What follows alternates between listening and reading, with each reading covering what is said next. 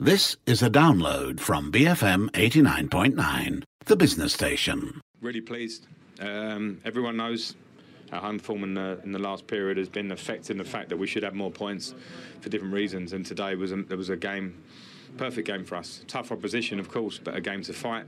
A game to give everything. Our aggression from the first minutes was great in terms of working off the ball, and then some of the chances we created through the game. I couldn't ask for any more from the players in a tough match. Maybe not to concede and give me a nervous few minutes at the end, but deserved to win, and I'm very pleased. Yeah, but it didn't. This one didn't need to go to the monitor. It needed to be decided that it was a red card. It was clear. I would say if it was one of my players, it's a tackle that seriously endangers Azpilicueta. Everybody who knows football can see that straight away. It's not good enough. It's not good enough, and I'm disappointed because we've had two in a week. It didn't affect the game today. It certainly would have affected the game on Monday, and I'm disappointed because I'm an advocate of VAR. I want it to work. I want it to get those sort of decisions right because that's what we all want, and it was so clear that was a red card instantly. There's another question marks for us. Off the Ball kicks off now on BFM 89.9. Chelsea boss Frank Lampard, after doing the double over his mentor Jose Mourinho and Tottenham Hotspur. This is Off the Ball. We are staying away from politicking for an hour. What? But This is so weird. I think now more than ever we need football. Exactly. We're staying away from politics, but we are talking balls. Very good. Hey, Cam Raslan is here. Hello, Ross. Hello. Keishnan's here. Hello. And Nicholas Anil's here. Hello, Ross. Tweet us at BFM Radio. Follow us on Instagram. Follow us on Facebook. It's BFM Football. As usual, first part of the show, we look back at the weekend's action. And Spurs 2, Chelsea 1. Chelsea doing the double over Spurs. Significant that Olivier Giroud started in the number 9 role for the Blues. Did really well, as everybody predicted he would have. And it looks like he's got that job. I think it's a mixture of a couple of things, really. Frank Lampard must have been really impressed with the way Giroud has responded after all the transfer rumours throughout January, where he was reportedly really close to sealing a switch elsewhere in London to Spurs. But obviously the move did not materialise. And I think how Giroud has carried himself post that move not working out, knowing that he's got the Euros to look forward to it. He needs to be in the French squad. He's worked his socks off. And you mix that with the fact that... Now, I've been a big fan of Batshuayi, and I've always asked why... Frank Lampard hasn't given him more opportunities to the starting 11. But when he did get the opportunity against Man United 2 weeks ago, he wasn't really impressive in that game. Really struggled. Exactly. And he's paying the price. And so in comes Giroud, and he really impressed. Yeah, no, Giroud coming in, taking his chance. Well, that's the story for this match for me was Giroud. I'm a big fan of Giroud, and I feel that he's a player who can work with so many different types of setups and really can give something. And I'd be so sad if he misses out on the France squad because he's not having the game time. He deserves it, and the goal was sweetly taken and made by him completely. Yeah, I mean, you see, this is his first start in 4 months, and just the fact that he was so alert, so lively in the box. I mean, first shot with his left foot blocked, and he had the awareness to just stay alive and stay active. And when the rebound came to him, he tucked it away like a striker that has been starting every game for Chelsea. Obviously, it comes with bag of experience, but as Kish mentioned, he has that determination and never never give up attitude to wanting to fight for his place. And even though he's third down the pecking order, when he got his chance, took it with aplomb. Lots of pluses for Super Frankie Lampard because Ross Barkley put in a good shift. I think he had 4 shots on target. His last 28 games didn't amount to that, apparently, or something like that. Apart from that, we also were shown fleeting Marcos Alonso. You remember what nice goals he's capable of as well, right? He was great in the back 3 system that Chelsea used to play under momentarily under Sarri and previously under Conte. but struggled in this back four. But this time around, he looked quite okay. And I think it was an important win for Chelsea because we all know that they're now embarking on this run of fixtures that's going to see them play, I think, like 5 or 6 big teams, both at home and abroad in Europe as well.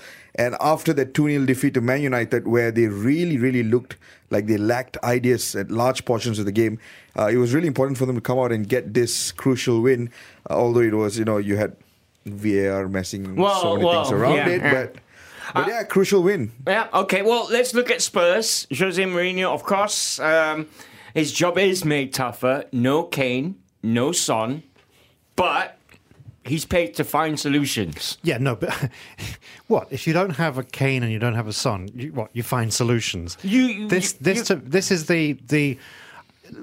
Levy has been great in so many ways in getting bargains and managing to achieve quite a lot with Spurs at a lower price. But this is where it all comes back to roost. When you've lost 2 great players up front, and Dele Alli, I mean, he can't really lead the line. In that system, they played. They kind of had Bergwijn and Lucas Moura as 2 false nines, didn't they? Yeah. It was really weird because nobody was the focal point. Yeah, because what can you do? It doesn't work because they're both very similar, type players. Yeah, they're both busy, they are lively. They like to operate on the wings. They like to operate with space, and their forte or their strength rather is supplying or being the creator of goal scoring opportunities. And now being thrust in that forward role, I don't know if it would work out. Probably with games they might sort of find some sort of combination, but against big teams you need to acclimatize quickly and make an impact, and it didn't happen. Well, 2 things here. Mourinho is going to have to change the formation. I don't know, tweak it to a system that fits them, one, or blood youngsters. Troy Parrott's been mentioned, right? That's honestly... he doesn't trust them. Honestly, that's the solution he's got to start looking into, because I cannot imagine a Mourinho side playing without an out-and-out striker or a recognizable striker, because wherever he's been, you look at the history of all the clubs that he's managed, he's always had that iconic number 9. He desperately wanted Romelu Lukaku at Man United. He was the guy who went for Zlatan Ibrahimovic. Back at Chelsea, he had players like Samuel Eto'o and all, Diego Costa even under him. You go all the way back to Real Madrid, Karim Benzema. Inter Milan, he had Samuel Eto'o as well, Diego Milito. He's always had traditional strikers, pulling the strings.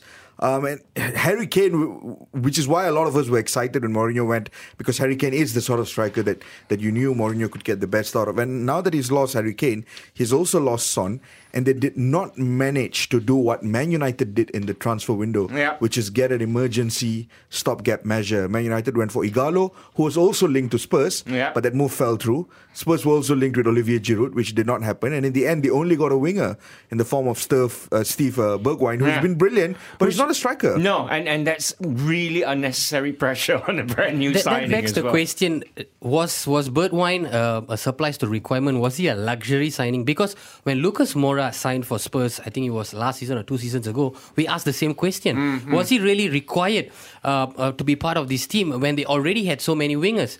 And now again, they go and buy a winger, and looking at Son to play the number 9 role, which he did execute effectively in just before he had that injury.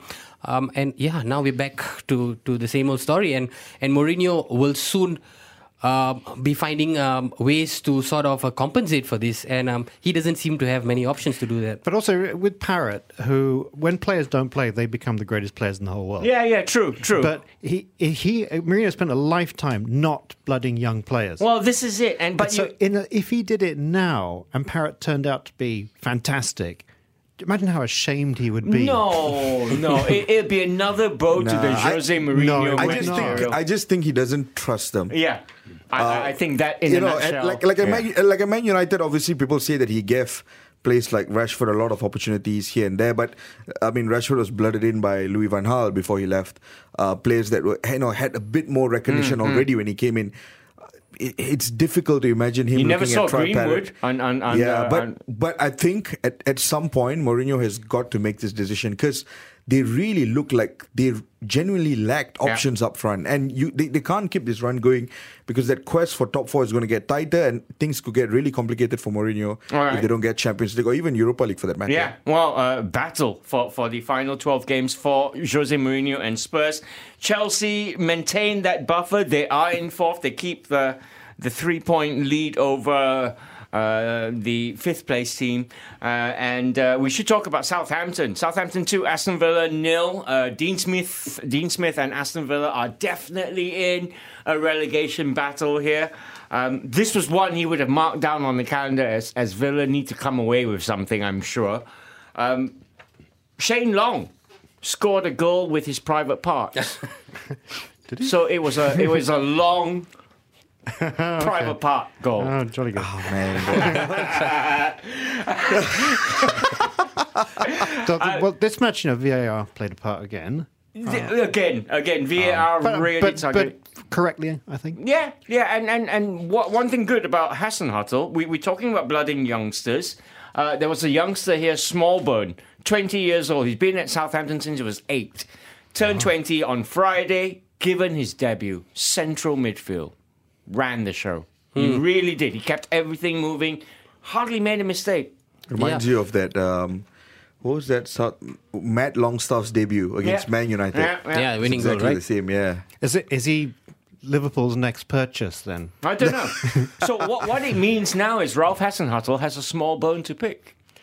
You're on a roll. Hey! Hey? But again, it highlighted Villa's deficiencies at the back. I mean, Yeah, in retrospect, of course, great win for Southampton. They were the hungrier side. They created more opportunities. But just looking at the 2 goals, they were such soft goals. And as you mentioned, Shane Long was allowed to score with his private part. And the second goal as well, really soft goal. Yeah. They rode their luck a lot against Spurs last week. Unfortunate to lose by just 3 goals, I thought. Just putting aside the defensive frailties, you look at the midfield, the likes of Douglas Luiz, the likes of Makamba.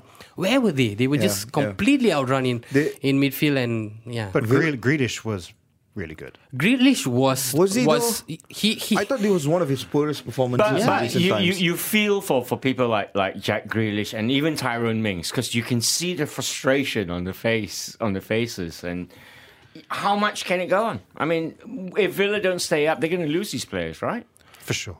Yeah, they will, yeah. It looked like the turning point for Villa's season had come after they had qualified for the Carling Cup final, because I think before that they were really on a roll. They did well to reach the Carling Cup final, beating Leicester City. But I think the mentality has sort of shifted after they got that far. That all the focus has now been trained on trying to win a silverware rather than trying to stay in the league. And it's you such can a big imagine reflection of Carabao Cup next weekend, right? Aston Villa, Man City, 6, 7, 8. It could be a Manchester City Watford not too long ago. Absolutely. Yeah. No, but didn't City win 6-1 this season? Yeah, they did. Yeah, Villa will be a lot more up for it though. Tyrone Mings, this was his first match after being out for a while. Yeah, and they need him to get up to speed. Jack Grealish, I mean, he's great. We've watched him multiple times this season, and I think we had that conversation last week as well, whether it's him over Maddison for England. Yeah. But it's performances like this But where Southampton did a job on him. they did. They really did. They had James Ward-Prowse playing as a right Exactly. back, right? Which is you'd rarely ever see that. But they Absolutely. knew they needed to do that to and stop he him. was really good. Yeah, he And was it's- immense. It's one thing for Jack Grealish to be marked closely, and it's another thing to also just observe his body language, because I think he just felt really genuinely frustrated Well, at that's times. what I mean. And at the end of the day, you're what, 22, 23? Don't you want to have fun? Isn't it a bit much? You want him at United. You're just want to beam these words out to Birmingham. I'm sure you're downloading this, Jack.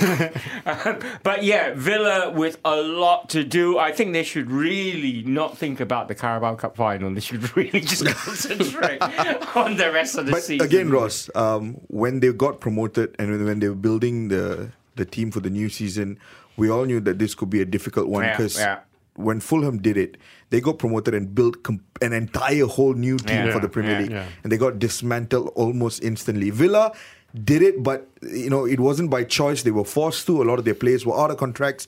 A lot of the players were loaned and had to go back to their parent clubs. Axel Tuanzebe and what's the guy at Chelsea? Tammy Abraham. Tammy Abraham. So they had no options but to build a whole new squad.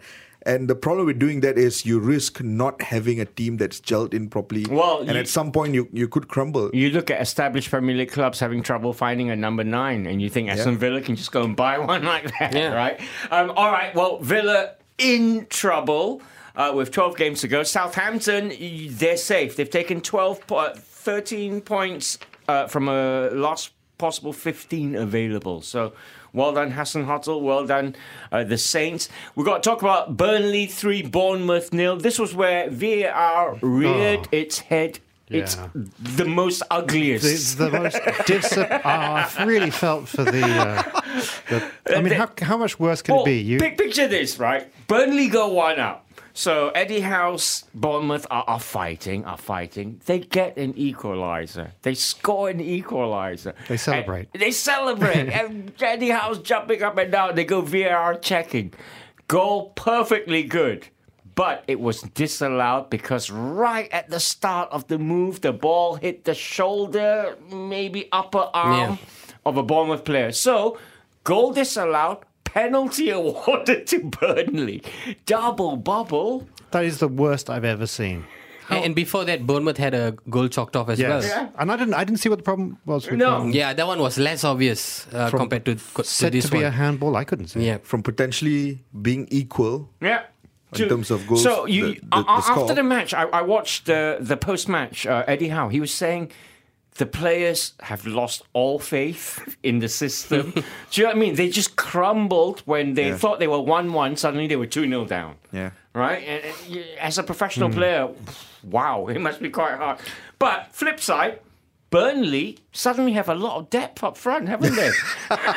This Matej Vidra guy, he was the 4th choice striker. He's a bit different though from the rest. He hasn't played for, I don't know how long. He's come in 2-2. He plays really well with, what's his face, with the ponytail?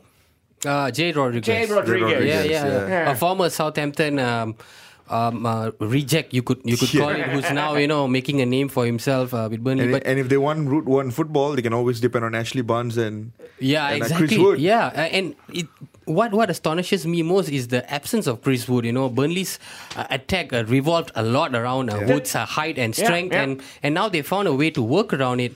And another guy who's absolutely shown is Dwight McNeil. Yeah, he's been absolutely immense. Just reading some of his stats, he's played one of the most among the under 20 players all across Europe, and he's at the perfect club to actually enhance his footballing abilities. Another Man United academy player who had to leave to better his career, and now there's talk of United actually having him on the radar again, as they do. Yeah, I mean, Dwight McNeil is quality.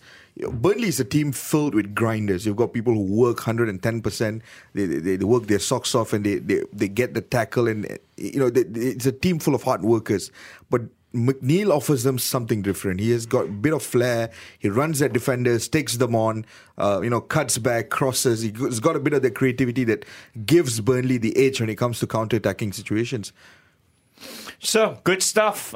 Sean Dyche and Burnley no longer the threat of relegation hanging over them. Instead, they're looking upwards. Maybe European football. Right, first break. When we come back, we'll talk about Man City. Banned in Europe, but they can't stop winning. Next. Where's the try? And he's always prepared to give it a go. Off the ball on BFM 89.9. Captain, leader, legend. Off the ball on BFM 89.9. Hey, thanks for sticking with us. Cam, Nick and Kishnan in the studio. Looking back at Leicester City 0, Man City 1. City did it the hard way. They missed a penalty. They've missed now 5 of the 7 penalties they've been awarded this season. But, interestingly, they've won 2 on the bounce since the UEFA ban from European football.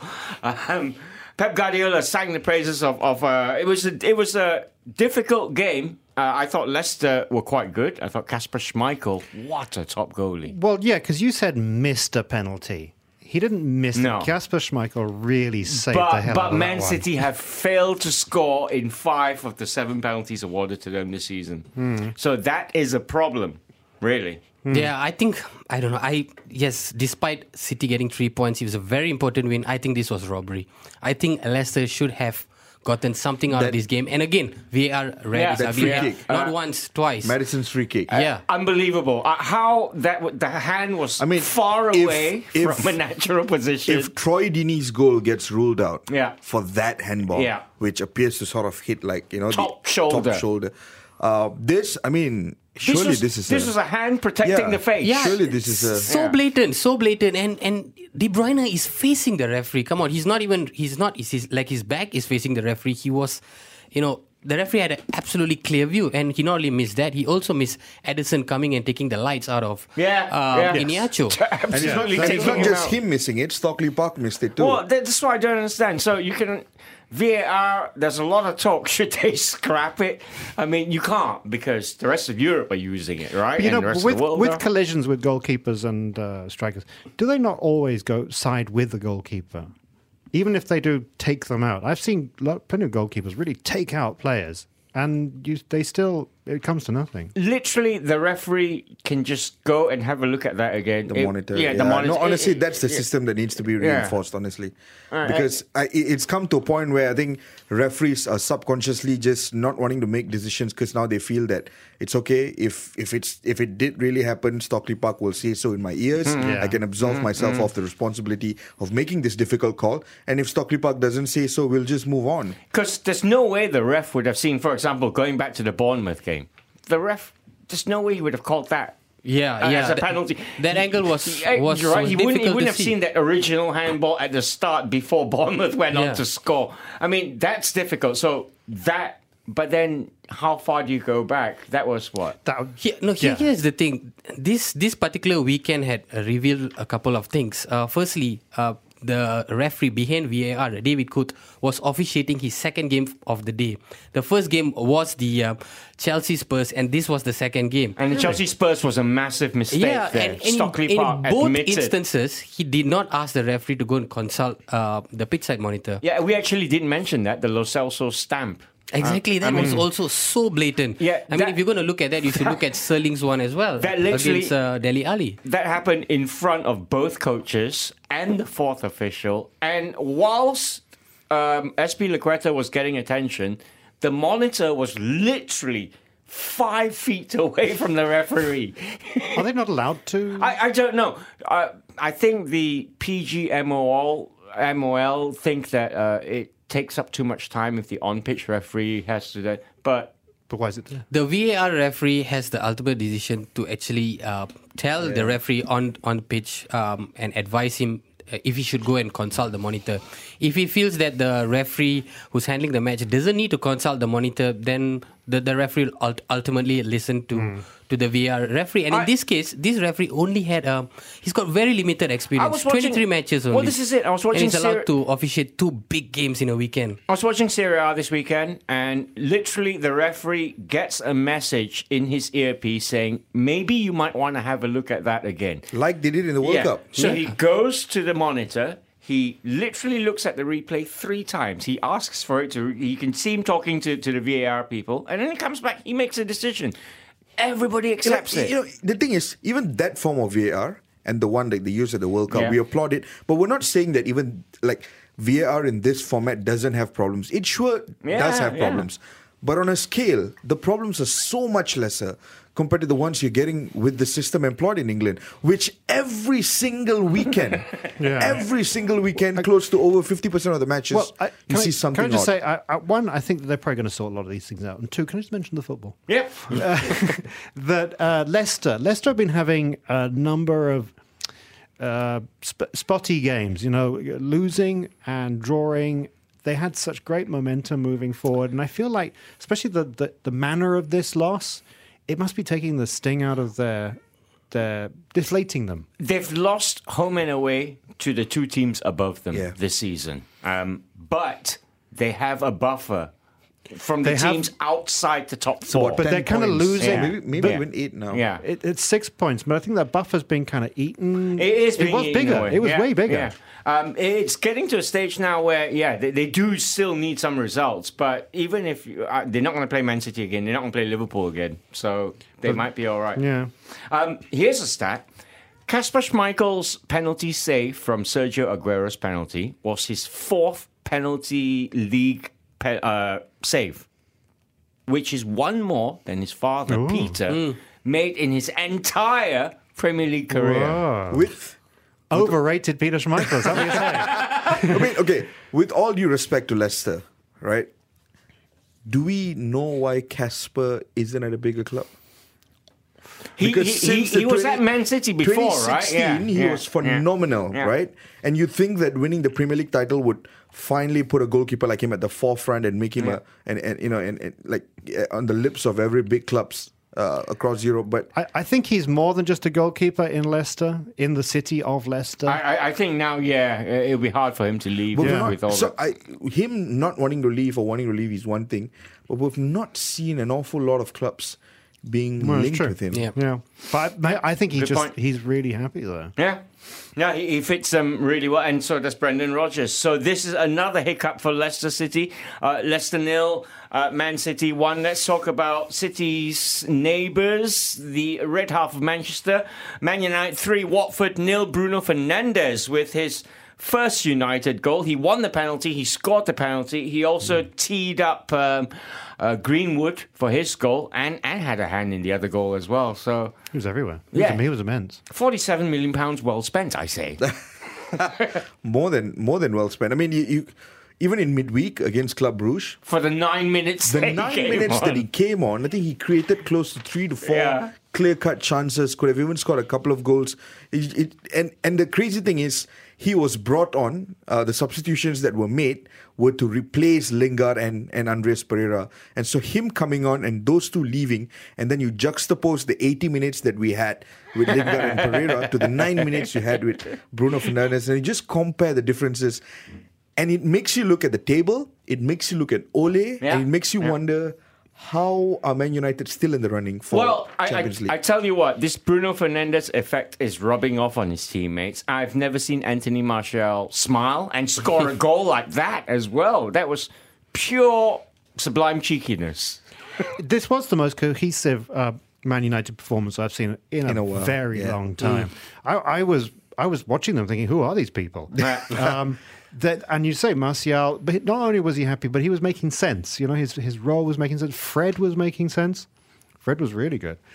And I hope that this is not a false dawn, because I've also seen false dawns since Van Gaal. And I just hope that these players are going to gel and be consistent. The difference between all the regimes that we've seen post Sir Alex Ferguson is that in most cases, managers have been there making decisions primarily for themselves and for their immediate tenure that they need to protect. So you see big name signings coming in the flurry without necessarily addressing the old guards that haven't been replaced. Ole, literally in the 1 year plus that he's been here, he's made all the difficult decisions. He has taken criticism from fans. He's dealt with bashing from the press whilst removing the likes of Ashley Young, while removing, Chris Smalling is great at AS Roma, but he wasn't at Man United, right? So that was a problem. And the fact that and he has addressed key positions. He's brought in every single signing that Ole has met. Can we look at them and say any one of them have been bad signings? No. From Daniel James to Wan-Bissaka to Maguire to now Bruno Fernandes, every single one of them are now first team players, and that goes to show the amount of impact that he's slowly having in the club. I know what you're saying, but do you know, I can actually see the scenario where come at the end of the season, they will just pat Ole Gunnar Solskjaer on the head. Unfortunately, I can see that too. Do you know what I mean? And say, you've done really well now. I can see that too. And we're going to get a proper manager and fair enough, Poch might come in and he might do a great job. But you just simply cannot dilute the work agree. that Ole has done. He might not be a manager of Poch's credibility, of Poch's tactical ability, and he might not be getting Man United to play and compete with the greatest clubs in Europe at the moment. But he's doing a difficult job that always needs to be done when a club is going through a transition. And I think the fans see that as well. He's never gotten much flack from the fans. Even when United were going through a rough patch. The board always seemed to have backed him up. They always seem to take their frustrations out on Ed Woodward, and Solskjaer always had that backing. And I think based on that confidence, he's had the ability to make all these difficult decisions that you mentioned. And I've been reassessing Pochettino. I think that he uses up players. As you were saying, Kish, he sees players, he needs them for 3 years, and he uses the hell out of them. And by the time he leaves, they are broken. I don't know. He made Son. He made Son into the player. Harry Kane. Harry Kane. Yeah, Harry was Kane developed completely. How much has Harry Kane was played? developed by him. Yeah, but they've improved under him. Yeah. What? No, he's in sick bay now. He's injured, but I mean, I don't think anyone will be questioning whether Poch will come in and improve Man United. He probably will. Yeah. He probably will. But the one thing that frustrates me is just the amount of flack that Ole Gunnar Solskjaer gets for doing a job that most managers wouldn't do. If Pochettino was already there, he wouldn't have made the signings that Ole have made. He wouldn't have. Yeah. He wouldn't have made the decisions that Ole have. Yeah. Sticking it when you had players like Lukaku, who were clearly, breeding toxicism within the dressing room with his desire to leave. A lot of managers would have kept Lukaku, fearing that they would not have enough strikers up front. But he took the risk. It was a very risky move, by depending on Mason Greenwood, who is creeping into double figures now. He was right? good. All right. Well, for Watford, they've now lost 4 of their last 5 in all competitions. Nigel Pearson's honeymoon period is over. They lost only 1 in his first 8. So another break then. When we come back, we'll wrap up the weekend for you next. Because whilst he's there, it's been very difficult for other clubs to get near them. He's that good. Off the ball on BFM 89.9. England's highest quality title race of all time, but coming out on top again in the Premier League, Manchester City. Off the ball on BFM 89.9. Hey, thanks for sticking with us. Cam Raslan, Nicholas Anil and Kishnan Sundaresan in the studio with me. You can tweet us at BFM Radio. You can follow us on Instagram and on Facebook. It's BFM Football.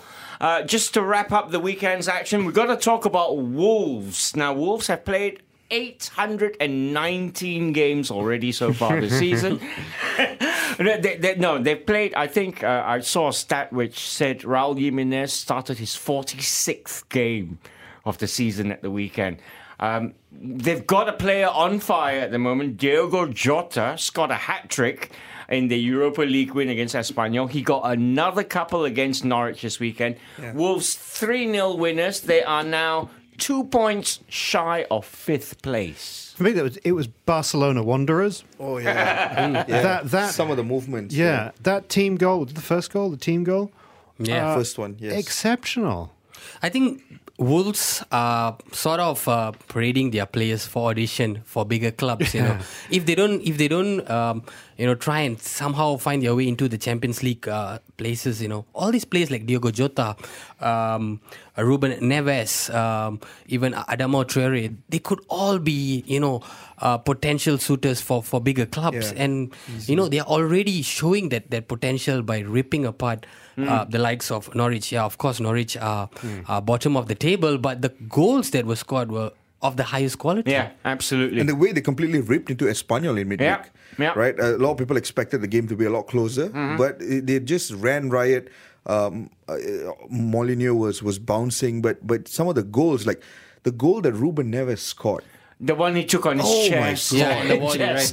Just the sheer technique. I think how many impressive Portuguese attacking midfielders are there in the Premier League right now? There was a stat that said he scores 80% of his goals have all come from outside the box. Yes. I think it's 3 penalties and the rest are all outside the box. Something along those lines. Box, right. It's incredible, really. I read a tweet that said right after he scored that goal, there were 20 women seated behind the goal and they immediately all got pregnant. He was that good. That good. Jimenez scored. He ended a mini drought. First goal in 4, but that was just actually following up Jota's shot, which cannoned off the goal. But yeah, great news for Wolves. Norwich are definitely down, right? I mean, and what do we say about them? What have they learned from this season? I mean, yeah, you can have your principles. I think you need pragmatism. Absolutely. It's about survival. For a club like, for example, maybe Brighton or even Wolves, to take that risk and be very stylistic in the way you play football, you either have a couple of few years of buffer zone where you be pragmatic like Brighton did before going into appointing a more continental manager in the form of Graham Potter, or you do the Wolves way where you just pump money and improve the squad from day one. Because you look at Daniel Farke and you don't think he's a bad manager. No. Some of the way they play football has been such fun to watch. It's the way they pass the ball around is incredible. It's just that they can't keep doing that when you don't have the players able to sustain this level of football and not leak goals at the back consistently throughout the season. I don't know if Norwich can do that. Norwich has a culture. Norwich City Football Club, they have a culture. No, but if they get better players in. Like, for example, the guy that started, I can't seem to recall his name now. Young guy, 21 years old. Cantwell, yes. He's only 21. But he's great. He's now, very good. Imagine if you have more players of that, they've got quality. I mean, the Max Aarons right back is talked about. You're looking at Wolves and you're saying a player like Diego Jota is impressive. Jota was there even when they were in the Championship. Yeah. Right? They were investing in amazing players even when they were in the Championship. Agreed. Norwich didn't seem like they would struggle this year, just based on how they qualified from the Sheffield Championship. United was our tip. Yeah. They absolutely blitzed the Championship, and they started the league, I think, in a rather decent fashion, but then it all went tits up right after the goals started drying up from we've been sat in this studio week in, week out. I mean, after 10 games, after 15 games, you go, shouldn't they try to route one? Shouldn't they tighten up at the back? And, or give the gaffer the players that he needs. Yeah, exactly. All right, well, they're doomed. Well done. Wolves are on the up. We've got to wrap up the weekend's action with Arsenal 3, Everton 2. Oh, best game of the weekend. What great fun. Yeah. It started off with everybody's mouth dropping down. It was like, did he just overhead kick that? Did Calvert-Lewin just It was amazing. He didn't look like he meant to score. He just looked like he went up on air and, I'll try my luck and see what happens. And wow. Yeah, I saw the replay 3 times. I just went, wow, what a move. We got a glimpse of 2 potential future English goal scorers, Eddie Nketiah. Wow, what a touch. That finish was great. And Calvert-Lewin, I mean, that acrobatic effort, he's really kicking into form with Everton this season. I really felt bad for Everton. Well, because this is it. It's one of those games where both sides played so great that if they drew, you'd kind of feel like, oh man, like this shouldn't be a draw. But if one side takes the win, you feel bad for the other side. So it was just one of those games where, Arsenal were amazing and they scored when they had to, but Everton were all over the park as well. Arsenal were amazing, but the whole time I thought that Arsenal were going to go and Arsenal themselves and just lose it at the last moment. There is that risk-taking. But under Arteta, you've seen them come back a lot better. Under previous managers, like even Unai Emery, when they go down or they suffer setbacks within a game, especially in the first half, you see them crumbling further in the second half. But you see Arteta's Arsenal coming back stronger even when they get setbacks. Last weekend was an example. I think they went behind in the first half or they conceded goals. In the first half, played well in the second half. Against Olympiacos, there were portions where Olympiacos dominated in the first half and created chances. But they kept going at it and they eventually got. So you're saying that Arsenal are no longer Spursy? No, they've got some very good players. Bukayo Saka. It's amazing, Wow, what a cross. A left back convert who's already had 10 assists this season, right? And Aubameyang continues to score. Well, this is it. When you've got quality like Aubameyang, his 19th of the season now, 60 in 90 games for Arsenal. I'm just thinking if Arteta goes into the summer, right? You've got Leno, who is now candidate for player of the season for Arsenal. He's been great in between the sticks for them. Aubameyang is pulling the strings up front. They've got plenty Central of creative. defensive. It's just it. that. Yeah. That's the one. That's it. Right? Even in midfield, you got Lucas Torreira. Granit Xhaka all of a sudden looks a much better player under Arteta. But it's just you look at that first goal that they conceded. Where was David Luiz? Absolutely. Right? Your eyes and even the should second always goal, be on the even the ball. second goal was a little bit. And I soft. tell you what, Mustafi can't pull off that haircut. I'm sorry, that dyed purple create thing. No. Improve that defense and imagine what this Arsenal side could be like. Yeah. And Everton, Ancelotti said they played really well with atrocious defending. I mean, the second half was theirs for the taking. They should have taken something from this game. Ancelotti will be looking back as 2 points drop, and he has every reason to bemoan not only the defensive frailties but also the attacking prowess. No doubt, Dominic Calvert-Lewin has been one of the most improved players under Carlo Ancelotti. But if you have a world-class striker, he would have tucked away at least one of the few chances that Everton had in the second half. He had several chances to pull Everton back level, and he did not, and ultimately it paid. It told, and that is the difference, I would say, between Arsenal and Everton. Arsenal have a world-class striker who doesn't need much opportunities to put away his chances, whereas Everton, they're still lacking that bite in the final third. Well, that might not be the worst shout ever. Well, Arteta has got a job in the summer. He's got to try and keep Aubameyang at Arsenal. A lot of people are going to come for him. Exactly. Barcelona, your Real Madrid's people are going to come knocking on the door for Aubameyang because he's a guaranteed goal scorer. Absolutely. And Real Madrid, Karim Benzema is aging. Luis Suarez is slowly fading away with Barcelona. And Braithwaite might not last into next season. So, people are going to come knocking on the door for Aubameyang. It's going to be really difficult. All right, final break. When we come back immediately from the break, you will get your winners and losers of the weekend, and we're going to preview the midweek action for you. Where's the try? And he's always prepared to give it a go. Off the ball on BFM 89.9. Captain, leader, legend. Off the ball on BFM 89.9. This week's winners and losers. Arrogant, cheeky, with a touch of class, Manchester United fans have a new hero in Bruno Fernandes, and he is our big winner this Monday. A £47 million January signing from Sporting Lisbon, Bruno scored 1 goal and helped make 2 more, as United solved Watford to move up to 5th place in the Premier League. So for bringing the swagger and the feel-good factor back to Old Trafford, we say Bruno Fernandes, you are Monday's main man. Honourable mentions go to Anthony Martial for that audacious chip over Ben Foster for United's second. To Olivier Giroud, 14 goals in his past 14 starts for Chelsea in all competitions, scoring 10 and assisting 4. There should be no doubt at this point. To Burnley's Matej Vydra, the forgotten Czech now has 2 in 2. To Roy Hodgson's Crystal Palace, their win against Newcastle pushes them up to 13th, 9 points clear of the bottom 3. To Diogo Jota of Wolves, that's 5 goals in a week for the Portuguese striker. And finally, to Arsenal's Pierre-Emerick Aubameyang, he's up to 19 for the season. Can Arteta convince him to stay? Monday's big loser is Dean Smith and his Aston Villa side. Villa managed just 1 shot on target against Southampton, lost the game 2-0 and are now just 1 point above the drop zone. It's not a great rehearsal for next weekend's cup final. So for crumbling to their 3rd consecutive defeat with a limp performance that has relegation candidates written across it, we say Aston Villa, you are Monday's big losers. Dishonourable mentions have to go to Jose Mourinho. Granted, Spurs are missing Kane Son, but Jose is getting paid something like £15 million a year to find solutions and not moan.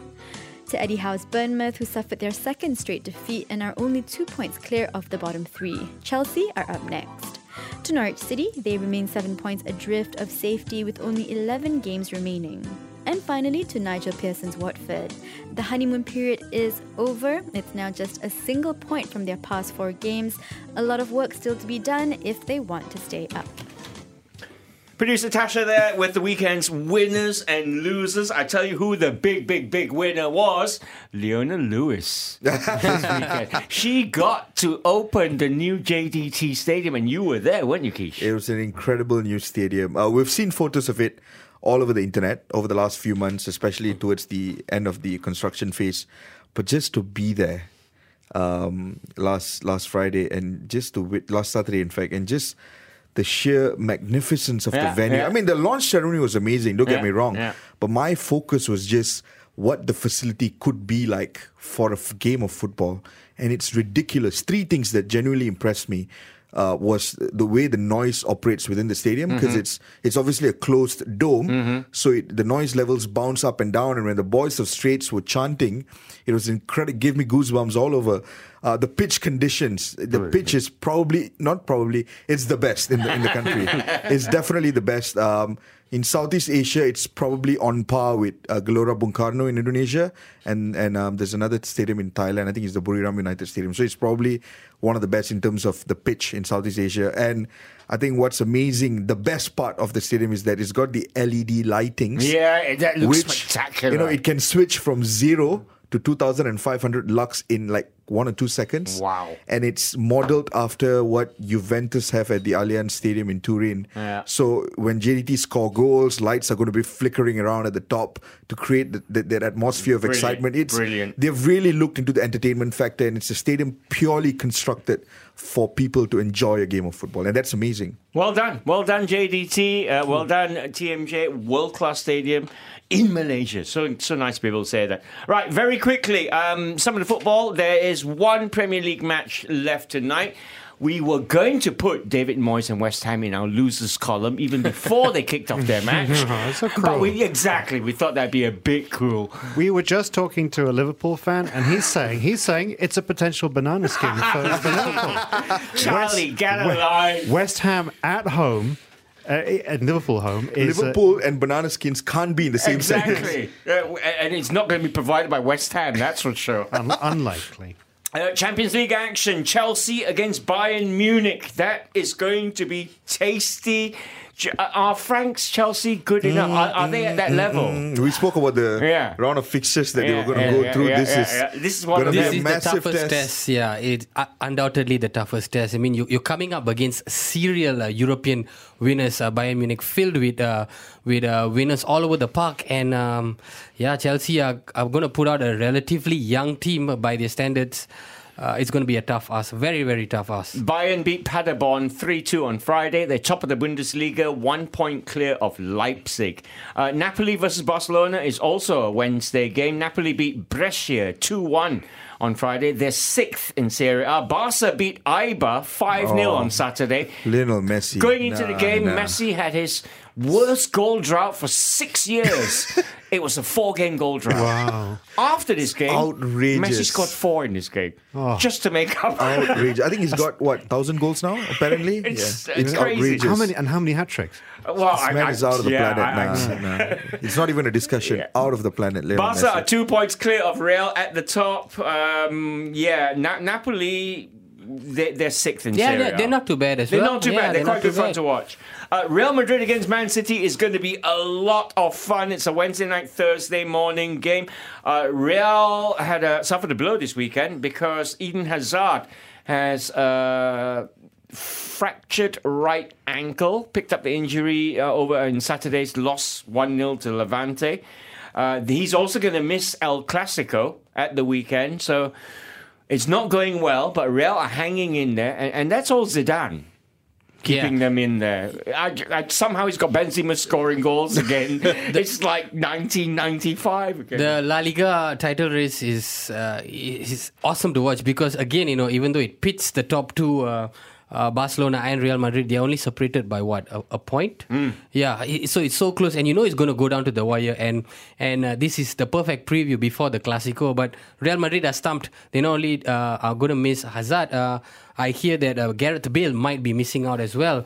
So if that's the case, then the big opportunity for Manchester City to sort of try and get something out of this game. Even if they can get a draw in Bernabeu, I think the onus is on them to sort of come away with a win. And this isn't your average Champions League run for Manchester City. No. This is make or break. This is everything. This is make or break. Ever be. It's also got lots of goals written all over it. A lot. And it's good. But honestly, Man City are a side full of quality, but this Real Madrid team under Zinedine Zidane are a complete different Absolutely. beast. This is a team that earlier in the season, so much of pressure was on players like Eden Hazard but right now, Eden Hazard still hasn't hit the kind of heights that he hit with Chelsea, but you don't hear that criticism anymore because the team is doing well. And it's a team in transition, and they're slowly phasing off players like Marcelo with Ferdinand Mendy, who's been great for them at left back. And they're only going to get better next season. And this season alone, they're still not an easy side to crack. Lyon take on Juventus Thursday 4 a.m. Got to mention Cristiano Ronaldo marked his 1,000th senior appearance with his 725th goal.